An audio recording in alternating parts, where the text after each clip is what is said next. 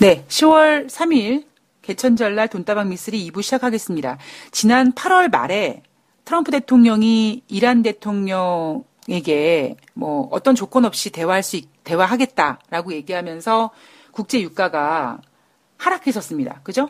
왜냐하면 그때나 지금이나 사실 뭐 그동안은 미국의 생산량이라든가 그다음에 오펙 회원국들의 감산 효과 때문에 국제 유가가 움직이다 보니 박스권에서 꽉 갇혀 있었었는데 이제 시간이 점점 11월 4일 이란 제재가 다가옴에 따라서 자꾸 그 영향을 받게 되다 보니까 국제 유가가 계속 올라갔죠. 그 올라가는 부분을 트럼프 대통령이 이란 대통령 만날 수 있다라고 얘기해서 뭔가 훈훈해지나라고 했는데 여전히 지금 이란은 강경하고요. 그리고 지금 나오는 이야기는 뭐 트럼프 대통령은 여전히 미국에 대해서 강경하고 그다음에 오펙 회원국들은 지난 9월 23일 날 알제리에서 열린 회의에서 증산하지 않겠다라고 얘기했고 그다음에 이 사우디 같은 경우에는 뭐 증산을 더 한 해 만에 이야기가 있지만 시장에서는 별로 효과가 없을 거라고 얘기가 나오긴 합니다. 그런데 또 앞서서 보면은요 9월 달에 이런 얘기가 나왔었거든요. 지난 뭐 8월 달에 생산한 오펙 회원국들의 생산량을 보면 이란 제재로 인해서 공급 우려되는 그 수량을 상쇄하고도 남을 거다라는 이야기도 분명히 있었습니다. 그러니까 지금 국제 유가에서 정말 제대로 되는 어떤 그 방향성은 알기는 어려워요. 그렇다면 제가 보는 국제 유가를 보는 관점은 이겁니다. 사우디는 뭐 사실 어떤 국제 유가가 막 떨어지면 앞서서 지난번 8월 30일 날 트럼프 대통령이 이란 대통령 만나기라고 했다 그랬는데 그때 이후로 제가 뭐라고 말씀드렸냐면 국제 유가 하단에 떨어지지 않게끔 받쳐주는 딱딱한 아주 든든한 어떤 그 화강암 같은 게 좀 물컹물컹해졌다. 그 얘기는 뭐냐면 국제 유가가 조금만 어떤 좀 뭐 공급 확대, 뭐 수요 감소 이런 얘기 나오면 아래로 떨어질 수 있는 중력의 법칙을 당할 수 있는 그런 가능성이 높아지다 보니까 그때마다 사실 지원 사격을 했던 게 누구냐면 사우디였거든요. 사우디가 이런 얘기 하잖아요. 우리는 뭐 지금 적정 가격 좋으니까 뭐 더 증산할 생각 없고 이런 얘기 막 했습니다. 그런데 지금 이제 국제 유가가 막 $100 얘기 나오니까 사우디에서 증산하지 않겠는가 뭐 이런 얘기 나오는데 제가 사우디라면 아니 얼마나 좋아요. 우리 2016년도 1월 달에요. 국제 유가가 $26 갔었어요. 그런데 그 원유를 생산하는 국가들은 기름 팔아가지고 돈 버는 국가들인데 그 돈벌이가 시원치 않으니 그래서 결국에는 감산까지 하기로 결정을 졌잖아요. 그래서 국제 유가가 너무 떨어지다 보니까 그 오펙 회원국들 어떤 재정 경제에 대해서도 우려감이 나올 정도였습니다. 그런데 지금 국제 유가가 이렇게 올라갔는데 사우디나 오펙 회원국들이 왜 감산을 했는데요? $26 가는 꼴을 보기 싫어서. 근데 지금 이렇게 국제 유가가 고공행진하는데 원유를 생산하는 나라가 얼마나 지금 기분이 좋겠습니까? 그러니까 당연히 9월 23일 날 알제리 회의에서 트럼프 네가 뭔데 증산하라 마라 그러냐? 이렇게 거부하게 된 거죠. 자, 그러면 이대로 오펙 회원국들이 국제 유가 상승을 좋아하니까 그리고 이란 제재는 진행이 될 거니까 국제 유가 이대로 계속 갈 것인가 라는 부분에 대해서 우린 고민을 해봐야겠죠. 저는 일단 10월 12일 날 그러니까 아마 지금 국제 유가가 며칠 연속 계속 상승했거든요. 돈다방 미쓰리의 기본 마인드는요. 뭐든지 영원한 한 방향은 없다예요. 그랬을 때 지금 며칠 동안 국제 유가가 계속 고공행진을 했으니까 자, 그렇다면 이 고공행진을 잠깐 쉬게 만들어줄 수 있는 게 무엇일까라고 봤을 때는 아마 10월 3일 날 발표될 미국의 주간 원유 재고량이 지난주에 이어서 2주 연속 증가세를 보이지 않을까. 그것 때문에 약간 뜨거웠던 국제 유가 가격이 좀 식지 않을까 생각을 하게 되고요. 그리고 12일 날 금요일 날 오펙의 월간 원유 시장 보고서가 발표가 되는데 이 원유 시장 보고서에서 지난달처럼 9월 달에 오펙 회원국들이 생산한 양을 봤더니요. 이란 제재에도 공급량 다 해소시킬 수 있을 것 같아요. 이런 얘기 나오면은 조금 좀 떨어질 가능성이 있겠죠. 그런데 무엇보다 진짜 저는 국제 유가가 과연 어느 정도의 가격대에서 형성이 될까라는 거를 알기 위해서는 조금 더 시간이 필요하다고 봅니다. 그게 언제냐 하면 진짜 11월 4일 날 이란 제재가 다시 재개되고 그리고 이제 그 이후에 뭔가 생산량, 공급량, 수요량 이런 것들이 체크되면서 에이, 뭐 이란 제재에서 뭐 수출 제재해가지고 데미지가 클 줄 알았더니 뭐 오페크 형국들이 다 상쇄시키네 뭐 괜찮네라는 게 인식이 되면 그 국제 유가의 고공행진이 좀 누그러지지 않을까라는 생각을 하게 되는 거죠. 그러니까 그 얘기는 결론적으로 11월 4일 그 11월 달까지 국제 유가는 이란 제재 영향으로 계속 올라갈 거고요. 그리고 그 올라가는 거를 오페크 형국들은 되게 좋아하고 있고요. 예. 그래서 이제 중간중간에 뭔가 너무 뜨거우면 안 되니까 식혀줄 것들이 미국의 원유 재고량이 좀 증산하고 오펙의 어떠한 그 원유 시장 보고서라든가 국제 에너지 기구의 보고서가 이런 것들이 나오면서 좀 이렇게 상쇄시켜 주면서 이렇게 올라갔다 내려갔다 하는 모습을 나타내지 않을까. 그런데 이 국제 유가의 판도가 완전히 이제 좀 또 다른 양상을 보일 때가 11월 4일 이란 제재 부활 이후에 뚜껑을 열어봤더니 뭐 이란 제재했더니 뭐 별로 영향 안 받는데 라게 하게 되면 이제 그때가 고점을 뭔가 형성하고 이제 뭔가 또 다른 어떤 박스권을 유지하지 않을까 라는 것이 저의 생각이고 그리고 이제 물론 거기 안에 변수가 무역 분쟁도 있고요. 또 글로벌 경제에 대한 어떤 성장률도 분명히 영향을 끼치겠죠. 그래서 저는 솔직히 국제유가 100달러까지 간다라는 얘기에 뭐 늘 말씀드리지만 저는 세 자릿수를 찍을 것까지는 않다라는 것이 저의 개인적인 생각입니다. 자, 이날 나온 10월 1일 뉴욕 증시에서 나온 경제 지표를 보면은요. 자, 제조업 구매 관리자 지수 PMI 지수가 발표가 됐는데요. 이 PMI 지수는 두 군데서 발표를 합니다. 하나는 ISM이라고 불리우는 공급관리자협회에서 발표를 하고요. 또 하나는 IHS 마켓에서 발표를 합니다. 우선 공급관리자협회 ISM에서 발표한 9월달 미국의 제조업 구매관리지수는 지난달 61.3에서 59.8로 하락했어요. 월가에서는 60.1을 예상했는데 월가 예상치보다 덜 나왔습니다. 그리고 IHS 마켓에서 발표하는 미국의 9월달 제조업 PMI 지수는 지난달에는 54.7이었는데 이번에는 55.6으로 상승했어요. 자, 이 지표에 어떤 의미가 있냐면 돈다방 미쓰리를 청취하시는 분들은 돈다방 미쓰리는 그라데이션 같은 방송이라고 말씀드렸죠. 제가 한 달 전에 이 구매관리자 지수에 대해서 침 튀겨가면서 얘기해드린 부분이 있습니다. 그게 뭐였냐면 IHS 마켓에서 발표한 8월달 제조업 PMI 지수는 안 좋게 나왔는데 그 안 좋게 나왔던 지표가 어느 정도로 안 좋았냐면 2017년 11월 이후에 가장 낮은 수준까지 내려갔었다. 그런데 공급관리자 협회에서 발표했던 8월달 제조업 구매관리자 지수가 잘 나왔다. 그래서 이날 뉴욕 증시에서 뭐라고 얘기했냐면 그러니까 8월달 제조업 구매관리자 지수 좋다 그랬어요. 그러니까 전반적으로 이날 발표한 경제 지표가 호조였다고 얘기했어요. 근데 제가 그랬죠. 마켓에서 발표한 거는 오히려 안 좋아서 뭐 2011년 이후에 가장 낮은 수준이었다. 근데 마켓 발표는 무시하고 공급관리자협회를 부각시켜서 미국 경제가 좋다라고 얘기했다.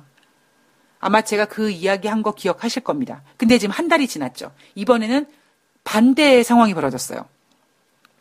뭐냐면 지난달 8월달 제조업 PMI 지수가 잘 나왔다라고 얘기했던 그 공급관리자 협회에서 발표한 PMI 지수는 오히려 전월 대비 부진하게 나왔고 지난달에 안 좋았다라고 얘기했던 IHS 마켓에서 발표하는 거는 잘 나왔습니다. 이게 주는 의미가 뭐냐면요. 경제는 뭐다? 추이예요, 추이. 그러니까 제가 아까 일부에서 뭐 테슬라 17.4% 올라갔잖아요. 저는 이거 좋게 보지 않습니다. 왜 그 전날 뭐 14%인가 빠졌잖아요. 그러니까 주식시장에서 저는 뭔가 움직이면 어떤 일이 벌어진다? 밑에서 움직이면 이거는 올라가기 위한 꿈틀거림이고 위에서 변동성이 심하면 이거는 빠지려고 하는 꿈틀거림이거든요. 뭐 빠진다 올라간다의 개념이 아니라 뭔가 방향성을 잃고 헤맨다라는 거거든요. 이랬다 저랬다 왔다 갔다 하고 있다라는 거거든요. 지표가 일관성이 없죠. 그래서 우리는 작년 같은 주식시장은 우상향 팍 돼가지고 대형주들이 막 쫙 올라가지고 막 삼성전자가 사상 최고점 찍고 쫙 올라와서 그래프 보면 이렇게 우상향 그래프인데 2018년 올해 그래프는 마른 박스권이고 마른 기간 조정이지만 오르락 내리락 하고 있습니다. 이건 뭐냐면 일단 지금 뭔가 확실하지 않는 그런 것에 대해서 뭔가 많이 민감해져 있다라는 얘기고요. 외부 충격과 외부 재료에 되게 약하게, 그러니까 멘탈이 갑이 아니어서 많이 흔들린다는 얘기고요. 그래서 제가 어제 어떤 증권사에서 뭐 부동산 9.13 부동산 대책 이후에 그 자금이 증권사로 들어와서 거래대금이 늘어났다 개풀 뜯어먹는 소리라고 했죠. 지금 유동성은 우리가 확실히 금리 인상하는 과정에서 줄어들고 있다는 것을 인정을 하고 시장에 대응을 해야지만 됩니다. 꼭 그래야 되거든요.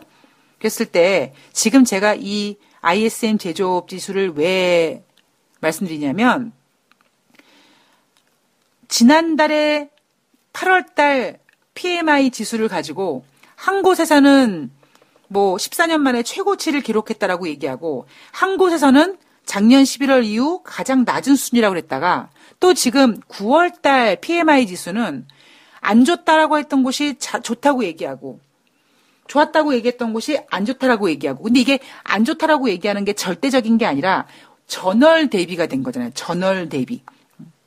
그랬을 때 지금 이 얘기는 뭐냐면 결국 지금 미국 경제 지표들이 일단 뭔가 이랬다 저랬다 이렇게 왔다 갔다 막 하면서 변동성이 굉장히 많다라는 얘기입니다. 변동성이 많다라는 거는 뭐다?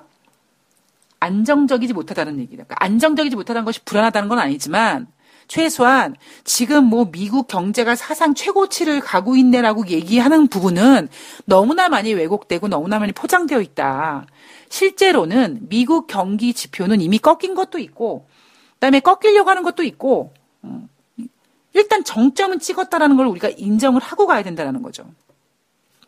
그리고 이날 발표된 지표, 경제 지표는 8월달 건설 지출이 있는데 8월달 건설 지출은 전월 대비 0.1% 증가했습니다. 당초 0.1% 증가했다고 발표했던 지난 7월달 건설 지출은 0.2% 증가로 상향됐다. 자, 월가조사치는 8월달 건설 지출이 0.5% 증가를 예상했는데 0.1밖에 안 됐네. 이 지표 발표에 있는 의미는 뭘까요? 자, 8월달 건설 지출이 전월 대비 0.1%밖에 증가하지 않았어요. 시장에서는 0.5% 증가를 예상했는데 그럼 뭡니까? 시장 전망치에 미달된 거예요. 증가됐다고 다 좋은 게 아니에요. 뭐 그나마 아이고 감소되지 않은 게 얼마나 땡큐베르마치 할 수 있을지 모르겠습니다만 증가도 우리 인간은 더를 요구하다 보니까 0.1% 건설 지출이 증가했다. 하다못해 월가 조사치는 0.5% 증가를 예상했는데 이거는 경제지표가 안 좋게 나온 거죠. 근데 이거를 뭘로 포장했냐면 7월달 건설지출 0.1% 증가했다라고 했는데 자세히 뜯어봤더니 계산기를 다시 두들겨 봤더니 0.1%가 아니라 0.2% 증가했네라고 얘기합니다. 근데 제가 여러분 뭐라고 얘기합니까? 7월달 지표까지는요. 미국 경제지표 거의 꺾이는 거 없이 다 좋았어요. 꺾이는 게 뭐가 있었냐면 부동산, 신규주택 판매, 기존주택 판매 정도가 조금 흔들흔들했지 다른 지표들은 굉장히 견고했습니다. 근데 8월달 이후부터 제가 다른 지표들이 좀 꺾이는 게 나타난다라고 얘기했잖아요. 근데 지금 우리 10월인데 8월달 건설 지출 얘기하면서 뭐 월가 주사치 0.5 증가했는데 0.5보다 못했으니까 어찌 보면 부진한 건데 굳이 우리가 10월 달에 와서 7월 달 건설 지출 0.1 증가했다라고 했는데 알고 봤더니 0.2 증가했다. 어머나 좋아. 7월 달에 되게 좋았어. 이게 뭐가 의미가 있어요. 그냥 웃기지 않습니까, 여러분? 전 이런 거 보면 되게 재밌어요. 이 연합뉴스에서 발표하는 그 뉴욕 마감현황을 보면은요, 뭐 이날 발표된 경제 지표는 호조였다라고 얘기합니다. 근데 물론 공급관리협회 IHS 마켓에서 발표하는 PMI 지수는 두 군데서 지난달에는 서로 반대로 얘기했다가 또 이번 때는 또 반대로 얘기했으니까 뭐 서로 퉁치자고 봅시다. 그런데 건설 지출을 볼 때 우리는 최소한 돈다방 미쓰리 청취자분들은요, 이성을 찾고 봐야 돼요. 어떤 이성이냐? 우리는 뭐에 포커스가 맞춰지게 되냐면요. 이렇게 뉴욕 마감을 써버리면 8월 달 건설 지출이 전월 대비 0.1% 증가했어요. 근데 이게 증가된 게 좋은 건지 안 좋은 건지 몰라요. 그러니까 이거를 일단은 감소가 아니라 증가된 거니까 좋긴 한 건데 문제는 이거를 시장 전망치와 비교했을 때 부진하게 나온 거죠, 당연히. 월가 조사치는 0.5%씩이나 증가했다고 예상했는데 그럼 뭐다? 그렇게까지만 발표하면 8월 달 건설 지출 지표는 부진한 거였어요. 뭐라고? 시장 예상치에 미치지 못했어요. 근데 이렇게 하면 좀 뭔가 이상하지 않습니까? 그러니까 무슨 짓을 하냐면 7월 달 건설 지출이 0.1에서 0.2로 다시 수정 발표를 한 거죠. 지금 10월이라니까요. 지금 10월에 지금 우리가 7월 달 건설 지출 0.1에서 0.2 이거 늘어난 게 뭐가 그렇게 대수라고 이날 발표된 경제 지표가 좋다라고 그러냐고요. 우리가 지금 봐야 될 경제 지표는 뭐냐면은요. 8월 달에 꺾였던 지표들이 9월 달에도 또 역시 꺾여가는 거를 확인해야 됩니다. 그리고 거기에다가 플러스 알파, 지난번에 500억 달러 무역관세 부과했지, 이제 그거로 인해서 이제 그게 어떤 경제 지표에 이제 영향을 끼칠 상태가 됐다. 왜? 지금 10월이지만 우리가 8월 달 건설 지출을 보는 것처럼 이제 10월 달 중간에 우리 8월 달, 9월 달 그런 앞서서 나온 경제 지표들이 이제 발표되는데 그 지표들은 무역관세의 영향을 받는 거거든요. 그게 저는 개인적으로 진짜 경제를 좀 그나마 좀 제대로 보는 방법이라고 생각합니다. 우리가 당초 0.1% 증가 발표했던 7월 달 건설 지출이 알고 봤더니 0.2% 증가했다. 이거를 좀 좋아할 때가 아니에요. 그래봤자 이거 7월 달 지표예요.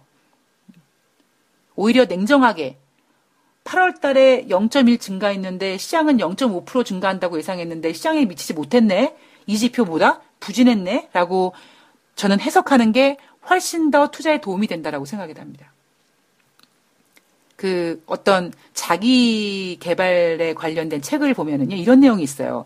나에 대한 장점은 좀 덜해서 보고, 좀 부족하다라고 생각해서 보고, 상대방의 강점은 더 크게 보라고. 그게 특히 전쟁의 기술에서 내가 가지고 있는 장점 가지고 자만해서 상대방을 만만히 봤을 때 깨지는 경우가 더 많기 때문에 오히려 내가 가지고 있는 장점을 조금 더 약하게 보고 상대방이 가지고 있는 장점을 더 크게 본다면 제가 조금 더 조심스럽게, 조금 더 전략적으로, 조금 더 치밀하게 하겠죠.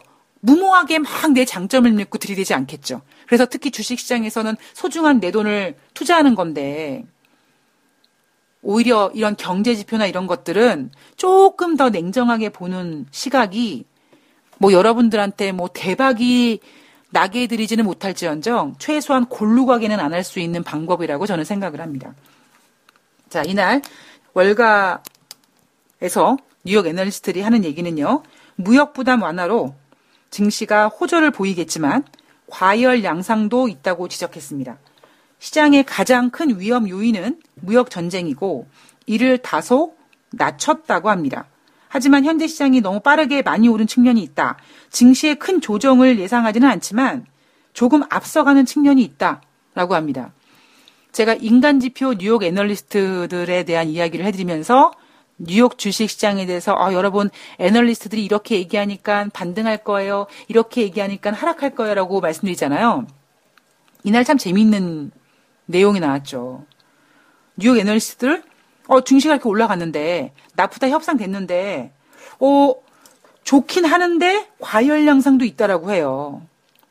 아마 뉴욕 애널리스트들도 지금 뉴욕 증시는 트럼프 대통령이 뭔가 이렇게 가지고 노는 거를 뭔가 인지해서 그랬는지 모르겠습니다만 오히려 이날 뉴욕 애널리스트들은 미국 시장이 더 좋을 거예요. 좋을 거라고 얘기할 수도 있을 텐데도 불구하고 조금 앞서 나가는 측면이 있다라고 하면서 굉장히 조심합니다.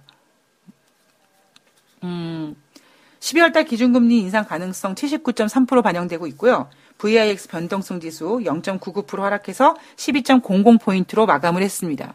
자, 여러분 저는 어떤 생각을 할까요? 지금 시점에 미국 증시가 올라간다, 내려간다. 근데 그거는 솔직히 제가 어제 말씀드렸던 것처럼 그거는 가끔씩 그렇게 이 매사기라는 촉이 올 때가 있는데 솔직히 지금 저는 모르겠는데요. 제가 아까 1부에서 저는 지금 미국 시장을 굉장히 큰 작전판이라고 보고 있잖아요. 그러다 보니까 우리나라 전문가들, 우리나라뿐만 아니라 전문가분들은 올라간다라고 얘기를 해야 되잖아요. 빠진다고 얘기하면 안 되잖아요. 근데 저는 요즘에 어떤 생각까지 하냐면 안 좋다라고 얘기하는 그들조차 믿을 수가 없다라는 거죠. 우리나라 얘기 말고 미국 얘기하는 거예요, 지금. 왜? 우리가 가끔씩 저는 옛날에 지금은 상장 폐지되어 있던 조흥은행이라는 종목 가지고 된통 당했던 적이 있는데요. 외국계 증권사에서 우리나라 국내 증시 삼성전자면 삼성전자 해가지고 목표 주가 하향하고 막 매도 보고서 막 내놓고 그럼 거기에 쫄아가지고 개인들이 막 물량을 던지면 그 물량을 다시 고스란히 걔네들이 담아가죠. 아주 악랄하고 못됐죠. 그런데 그게 합법적이란 말이에요. 그러다 보니까 저는 어떤 생각까지 드냐면 오히려 뉴욕 애널리스트들이 이상하다.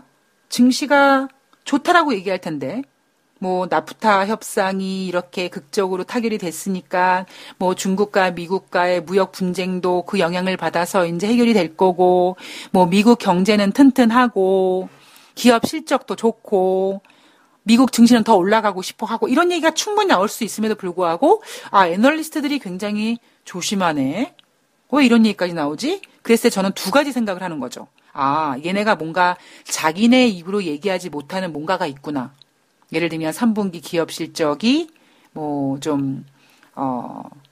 안 좋다라는 게 아니라 앞서 한번 말씀드렸던 것처럼 이 세금 감면으로 인해서 현금이 많아진 기업들이 투자하지 않고 그걸 자꾸 자기네 자사주 매입하면서 결국 돈으로 주가를 끌어올리다 보니까 EPS가 상승 조정되고 순이익이 많아 보이게 되니 거기에 대한 부담으로 3분기 실적이 잘 나와도 주식시장과 이렇게 접목했을 때 약발이 떨어지게 되는 게 아닌가. 그래서 얘네가 지금 3분기 실적 이야기를 못하나? 이런 생각도 들고요.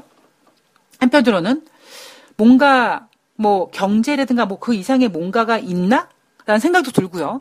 또 세 번째는 무슨 생각이 드냐면 얘네들이 증시를 더 올리기 위해서 이렇게 부정적으로 얘기하면은 이제 사람들이 증시 빠지겠구나. 조금 앞서가는 측면이 있고 과열 양상이 있다고 그러니까 이제 조만간 빠지겠구나 해가지고 어떤 그런 물량을 좀 확보하기 위해서 물량 내놔 이런 식으로 그런 스타일을 써서 물량을 받아내려고 이러는 게 아닌가. 5만 가지 생각이 들거든요, 저는 지금. 왜냐하면 제가 지금 바라보는 관점은 미국 주식시장은 굉장히 커다란 작전판이라고 보고 있기 때문에. 그래서 애널리스트들이 하는 얘기도 단순히 더 올라갈 거예요. 조정받을 거예요. 당분간 불안할 거예요. 반등할 거예요. 이게 아니라 조금 더 우리가 한 걸음 더 좀 면밀하게 고민해 봐야 되지 않을까. 과연 애널리스트들이 이날 증시가 좋았는데, 물론 기술주가 하락한 부분은 좀 약간 스트레스를 받긴 합니다만, 굳이 이렇게 과열 양상 이야기하고 조금 앞서가는 측면이 있다고 얘기하는 이유가 혹시 지금 많이 주가가 올라갔으니까 더 올리긴 해야 될 텐데 바로 올리긴 애매하니까 뭔가 흔히 우리 시장에서 얘기하는 개인들 물량을 좀 받아내기 위해서 이렇게 뭐 약간 뭐 조금 앞서간다, 과열 현상이다 이런 얘기하면서 물량들을 좀 이렇게 털어내게끔 그러기 위해서 이런 얘기를 하나 하는 생각도 좀 조심스럽게 들었습니다. 예. 시장이 되게 복잡하긴 해요. 예. 그래서 저는 미국 시장 어떻게 될 거냐? 예. 뭐 지난주처럼 촉이 안 오네요. 죄송합니다. 예. 지난주에 제 촉을 좀 들으시고 어머 이 방송 들을만하다 괜찮네 근데 그게 매일 이렇게 장마다 망둥이가 뛰는 게 아니어서 예. 지금 솔직히 이번 주는 아직까지 감이 좀 안 잡히고요. 그리고 그 안 잡히는 이유 중에 하나가 일단은 지금 트럼프 대통령 영향이 너무나 세고, 예, 그런 부분이 좀 있어서, 근데 또 이제 뭔가 보이면 여러분께 진짜 확실하게, 예, 좀 알려드리도록 하겠습니다. 근데, 느낌은 사실 좀 알 수는 없고요. 근데 제가 그동안 돈다방 미술이 쭉 최근 들어서 이렇게 자료 정리했을 때 제가 우려하는 부분은 확실히 다른 건 모르겠고, 이건 어떤 뭐 음모라든가 뭐 가설 이게 아니라 확실한 거는 기업들이 세금 감세를 통해서 얻어낸 그 현금으로 주가를 부양시켰다라는 점. 예. 그 점은 3분기 실적 시즌과 맞물렸을 때 좀 부담이 될 수 있는 요인은 좀 될 것 같습니다. 예. 그 내용은 또 이제 실적 시즌 들어가고 종목이 움직이는 거에 따라서 또 이야기를 해드리도록 하겠습니다. 자, 이날 뉴욕 증시에서 나온 이슈들을 체크해 보면은요, 미국과 멕시코, 캐나다 협상 타결됐습니다. 예, 근데 이 협상은 미국 입장에서 이미 칼자를 쥐고 있다 보니까, 야, 우리 멕시코랑 할 거야. 그냥 캐나다 하려면 하고 말려면 말고. 우리 이제 조만간 캐나다와 멕시코와 우리 이제 초안 성명 발표할 거야. 이런 식으로 완전히 그냥 캐나다를 똥축하게 만들었죠. 껴주세요. 나프타 같이 해주세요. 이게 아니라, 야, 하자. 싫어? 싫으면 말고. 뭐, 나중에 후회하지 마. 너 나중에 울지 마. 이런 컨셉으로 조금 더 막 조여왔죠. 캐나다 안 되겠네. 야, 멕시코는 우리끼리 하자. 뭐, 그래도 인생은 불쌍하니까 나중에 생각 바뀌면 연락하고. 뭐, 이런 식으로 협상의 어떤 그 전략을 세워서 멕시코와 미국과 뭐, 초안까지 발표하겠다라고 지난주에 얘기하면서 캐나다를 똥줄타기 한 다음에 캐나다를 결국 굴복시켰습니다. 유나이티드 스테이트 멕시코 캐나다 어그리먼트. 예, 이름 더럽게 긴데 더럽게 기니까 이거를 줄여서 USMCA가 출범됐다라고 보시면 되고요. 당초 캐나다 제외하기로 했는데, 그죠? 그래서 멕시코와 미국 양자 간 협상 체결하고 초안이 발표될 거라고 했는데 극적으로 합류를 했습니다. 우리가 어렸을 때 뭐 동동 동대문을 열어 이런 게임이 있었거든요. 12시가 되면은 문을 닫는다. 문 닫는다 하면서 예, 캐나다가 예, 손을 들었습니다. 자, 트럼프 대통령은 이겼죠. 예. 뭐 이길 수밖에 없는 게임이었고 자, 역사적인 협정이다라고 얘기를 했고요. 대신 문제가 뭐냐면 제가 항상 말씀드리지만 제가 어제 방송에서 모든 걸 얻을 수 없다. 뭔가를 얻기 위해선 분명히 내줘야 되고 그 얻는 게 굉장히 가치가 많으면 많을수록 내가 양적으로 또 많은 걸 잃을 수가 있거든요. 그게 협상의 기본이거든요. 그러니까 모든 협상은 100% 얻어지는 게 없단 말이에요. 근데 이번에 USMCA가 출범을 했는데 모든 국가가 다 만족한 협상은 절대 아니죠. 그죠? 그러니까 캐나다는 어쩔 수 없이 눈물을 머금고 한 협상이거든요. 안 할 수 없으니까. 안 하면 안 되니까. 그러다 보니까 캐나다에서 많은 걸 잃었어요. 그러다 보니까 트럼프 대통령은 역사적인 협상이라고 얘기는 하고 있지만 이 USMCA가 출범을 했음에도 불구하고 캐나다가 극적인 합류를 했을 때 이렇게 얘기를 했죠. 미국한테. 야, 우리 합류할 테니까 철강 관세 폐지해주면 안 되냐? 그랬을 때 미국 쪽에서 웃기고 자빠졌네. 그리고 그 욕을 받아주지 않았어요. 캐나다는 정말 눈물을 머금고 한 협상입니다. 그러니까 모든 협상은 100% 승리는 없는 거예요. 근데 제가 우리나라 사람들이 협상 못한다고 얘기하잖아요. 아니, 돈에 대한 개념이 없는데 협상이 되겠습니까? 양반들 얘기하자면 양반들 그냥 우리나라 양반이 노비 3명이 살찐 황소 한 마리 값이라고 하더라고요. 예. 얼마나 양반들이 욕심쟁입니까? 예? 막 와이프 두고 막 첩 두고 막 예? 이랬잖아요. 그러다 보니까 돈에 대한 개념은 없는데 욕심만 많은 거예요. 그러다 보니까 협상을 하다 보니까요. 자꾸 협상이라는 게 뭔가를 내주고 얻어야 되는데 다 얻을 생각만 하는 거예요. 그래서 우리나라 사람들 참 협상 못한다고 제가 말씀드리죠. 자, 이렇게 여하튼 트럼프 대통령은 역사적인 협정이었다라고 얘기하지만 저는 캐나다를 바라보면서 눈물의 협상이었다라고 보면 될 것 같고요. 여하튼 미국의 승리로 나프타 협상은 이제 USMCA로 재출범이 됐습니다.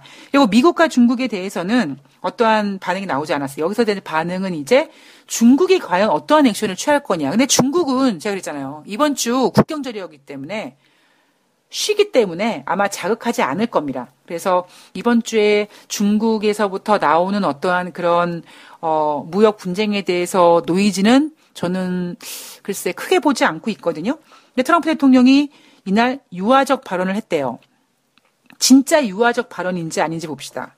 중국은 미국과 대화하기를 원할 것이며 우리도 중국과 대화하기를 원한다. 그렇죠. 대화하고 싶어 하죠. 서로.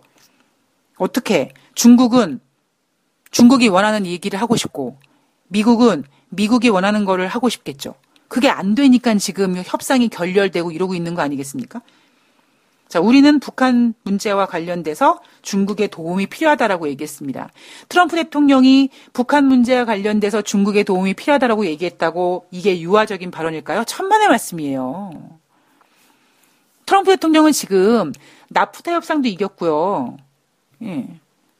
그리고 지금 만약에 진짜 10월 5일 날 트럼프 대통령이 노벨 평화상 받으면 굳이 진짜 중국 없이도 돼요. 트럼프 대통령이 노벨 평화상 하나 받은 것만으로도 북한 문제가 굉장히 유하게 풀릴 가능성이 높거든요.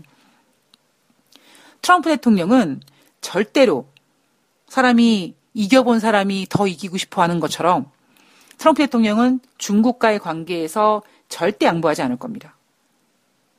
오히려 트럼프 대통령은 더 강경하게 갈 생각인데 문제는 뭐냐면 강경하게 괜히 자극했을 때 역공을 당할 생각을 하겠죠. 그래서 크게 베팅을 하지 않을 거고 어차피 크게 베팅하지 않아도 올해 말까지 2천억 달러에 대해서 10% 관세부가 되는 거고 내년부터 25% 관세부가 되는 거기 때문에 크게 어떤 중국을 자극하진 않을 것 같고요. 그리고 만약에 지금 중국에서 뭔가가 움직이는 위안화 가치가 막 뭔가 중국 정부에서 뭔가 하는 것 같아.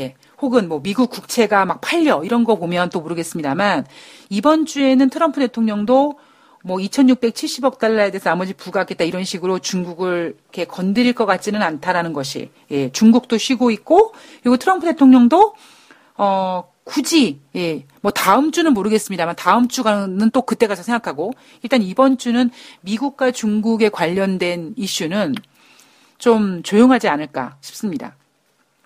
그렇다면은 이탈리아 문제가 크게 부각만 되지 않는다면 미국 주식시장은 나름대로 혼조사라는 이름으로 들락날락하면서 상승세를 이어갈 가능성은 높겠죠. 과연 그렇다면 이탈리아 우려가 얼만큼 문제가 될까? 유럽연합 집행위원회 부위원장이 이탈리아 내년 예산안이 유로존 재정 규칙에 부합하지 않을 수 있다라고 이야기했습니다. 그래서 이탈리아 10년 국채 금리가 3.3%를 넘어갔고요. 이 유럽연합 집행위원회 부위원장의 이야기를 들은 이탈리아 오성운동 대표 겸 부총리가 예산안을 이따위로 평가했어? 야, 니네 지금 우리한테 테러한 거야? 라고 얘기했습니다.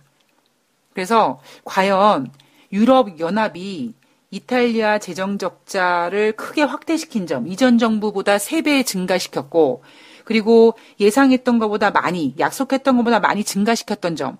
원래 이 점은 사실 이탈리아 선거가 진행되고 그 이후부터 어디선가 계속 곪고 있었던 이야기거든요. 이거를 중간중간에 아니야, 우리 유럽과 크게 부딪히지 않을 거야. 이런 식으로 완화가 됐는데 막상 뚜껑을 열어봤더니 지금 유럽연합이 불편해하는 거죠.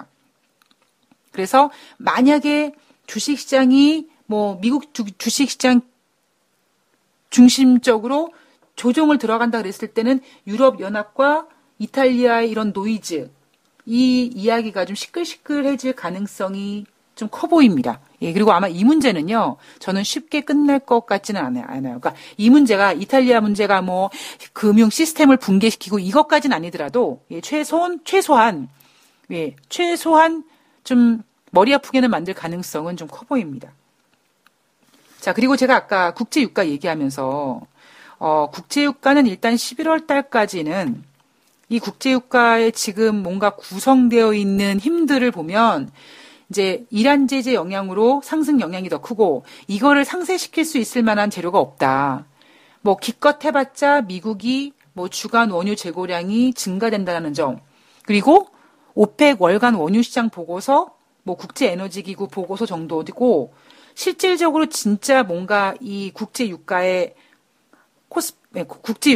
하방 밴드, 상반 밴드가 이렇게 형성되는 그 때는 오히려 11월 가야지만 된다. 11월 갔을 때 막상 이란을 제재하고 봤더니 뭐 국제 원유 그렇게 크게 공급 우려 영향 안 받더라. 이렇게 되면 시장이 안정되겠죠. 그리고 또 그런 부분에 있어서 또 하나 뭔가 국제 유가를 안정시킬 수 있는 부분 중에 하나가 뭐냐면 공급뿐만 아니라 글로벌 경제가 좀 덜 좋아서 무역 이런 규모 같은 거 경제가 되게 좋아야지 막 비행기 태우고 배 타고 왔다 갔다 하지 않겠습니까? 그런데 이제 그게 안 되니까 혹시 글로벌 경제 성장률 둔화가 국제 유가의 발목을 잡을 수 있는 재료도 될 수 있겠죠. 그리고 제가 이렇게 말씀드리는 이유는 제가 그냥 막 짓거리는 게 아니라 IMF에서 라가르드 IMF 총재가 글로벌 무역 갈등에 따른 충격파를 우려하면서 글로벌 경제 성장 전망이 지난 7월보다 어두워졌다고 합니다.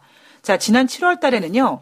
2018년도 경제 성장률 3.9%, 2019년 내년 경제 성장률 3.9%씩 전망을 했는데 지금 이 10월 1일 날 라가르드 총재가 얘기한 게 글로벌 경제 전망이 지난 7월보다 어두워졌다는 얘기는 경제 성장 전망률이 하향 조정될 가능성이 있다는 얘기겠죠. 참고로 10월 9일 날 한글날 IMF 세계 경제 전망 업데이트 예정인데 시장에서는 지금 경제 전망이 낮아질 거라고 봅니다. 그러면은 오히려 또 이 IMF에서 경제 성장률을 다운시키면은 국제 유가가 또 조정받을 가능성도 있겠죠. 우리가 국제 유가 과연 뭐 때문에 조정받을까라는 생각이 있어서 이 경제 성장률이 만약에 다운된다면 조정받을 수 있겠다라는 가정까지 하나 플러스 시켜야 될 것 같습니다. 이 IMF 라가르드 총재는요, 강달러와 함께 무역전쟁은 일부 신흥국에 영향을 미치기 시작했다. 신흥국 자본 유출 발생 가능성에 대한 경고를 했고요. 현재까지 광범위한 금융위기 확산이 목격되진 않았지만 상황이 급변히 변할 수 있다. 우리가 봤잖아요. 터키 문제 터졌을 때 다른 나라들 막 이렇게 도미노처럼 막 퍼져나가는 것처럼 지금까지 큰 문제가 없어 보이지만 뭔가 하나 터지게 된다면 굉장히 스피디하게 움직일 거다라고 걱정하고 있습니다. 지금 IMF에서 보는 어떤 경제 상황은 미국은 감세로 인해서 강한 성장세를 기록하고 있다. 이거예요. 이게 제가 일부 내내 말씀드렸던 게 이겁니다. 감세로 인해서 미국 주가가 올랐다라는 거죠. 증시가 올랐어요. 그래서 어떻게 보인다? 미국은 되게 좋아 보이는 거죠. 그리고 유로와 일본은 좀 둔화 조짐이 보이고 중국은 성장의 조정 신호가 오고 있다라고 IMF에서 전망을 하고 있습니다.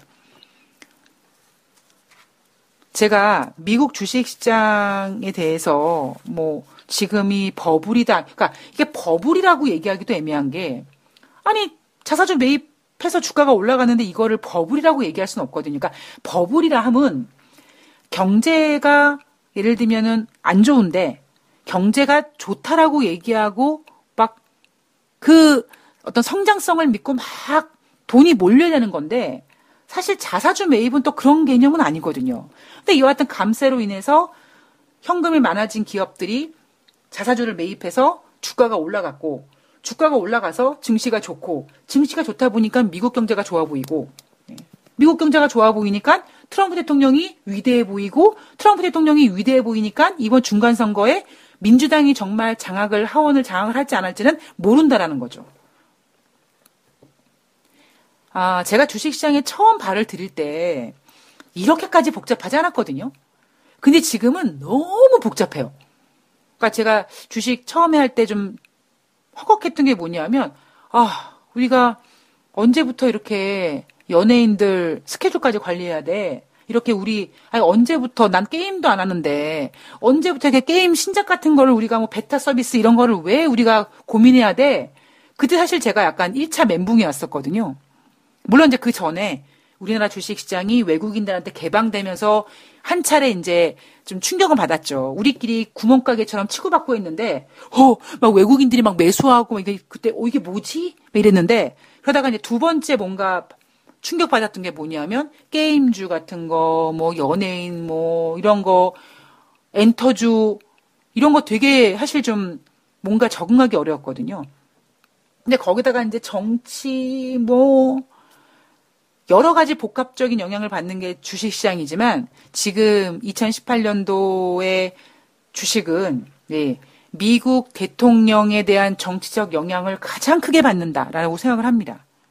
그래서 더더욱 알 수가 없어요. 아예 이런 게 아니라면 그냥 미국 증시가 올라가면 버블이에요라고 지르면 되는데 그냥 버블이에요라고 지르기에는 명분들이 너무 많거든요. 좋아질 거예요.